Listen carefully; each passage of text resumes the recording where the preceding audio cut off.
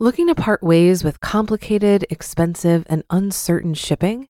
Then give your business the edge it needs with USPS Ground Advantage shipping from the United States Postal Service. Keep everything simple with clear, upfront pricing and no unexpected surcharges. Keep things affordable with some of the lowest prices out there.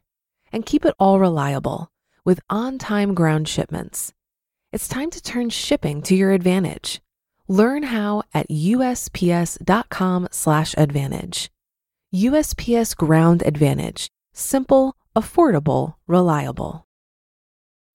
When you need mealtime inspiration, it's worth shopping Kroger, where you'll find over 30,000 mouth-watering choices that excite your inner foodie. And no matter what tasty choice you make, you'll enjoy our everyday low prices, plus extra ways to save, like digital coupons worth over $600 each week. You can also save up to $1 off per gallon at the pump with fuel points. More savings and more inspiring flavors make shopping Kroger worth it every time. Kroger, fresh for everyone. Fuel restrictions apply.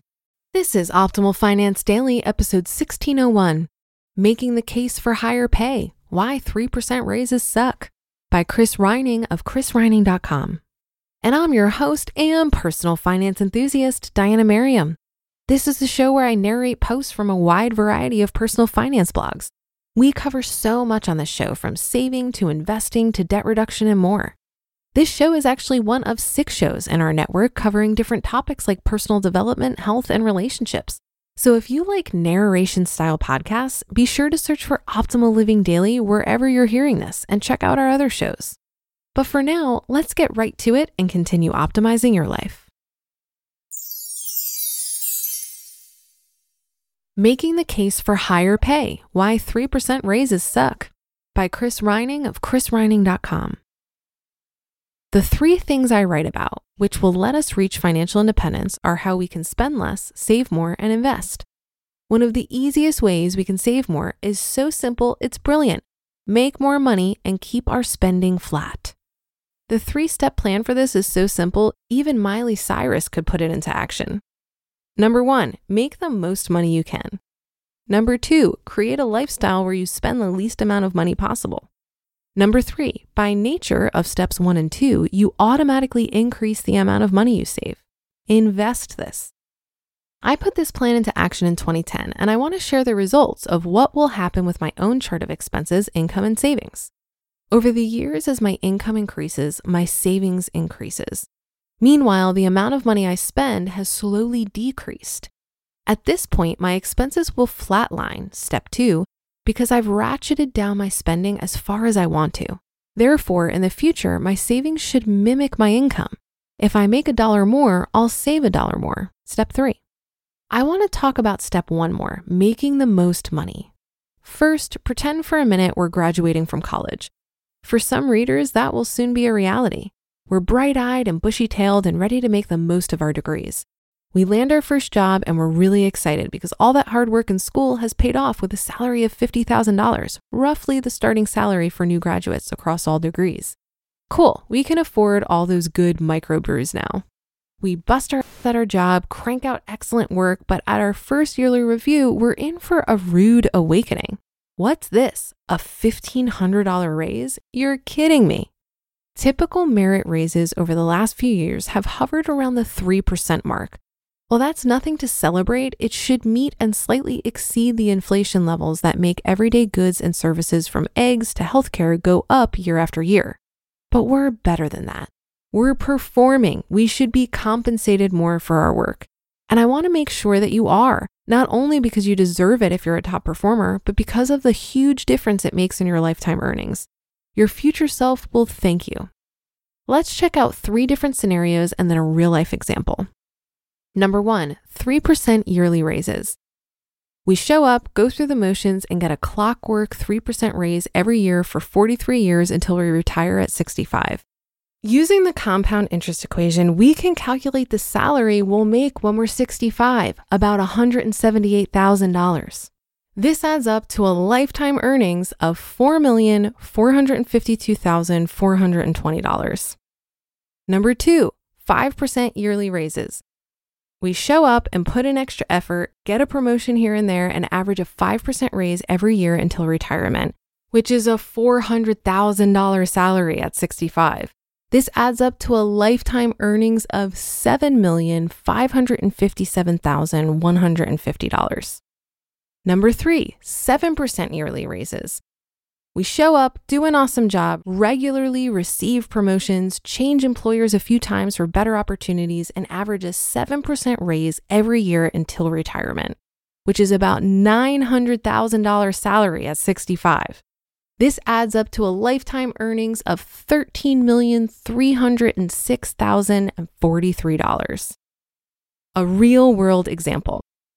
The following is a real salary history. It's the exact sort of salary increases we want to strive for. 2006, starting salary of $39,000. 2007, a 7% raise to $42,000. 2008, a 19% raise to $50,000. 2009, time off for travel.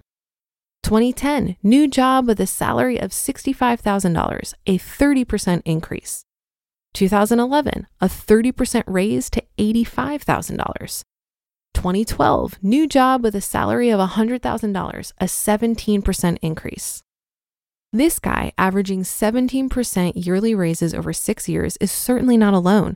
There are tons of people doing the exact same thing and managing their biggest asset, their career, effectively.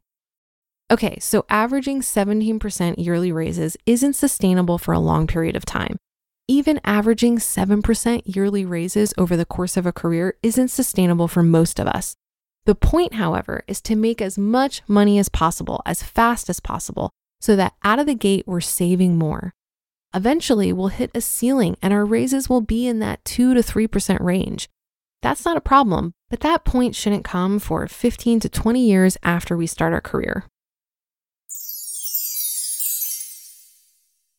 You just listened to the post titled Making the Case for Higher Pay, Why 3% Raises Suck by Chris Reining of chrisreining.com.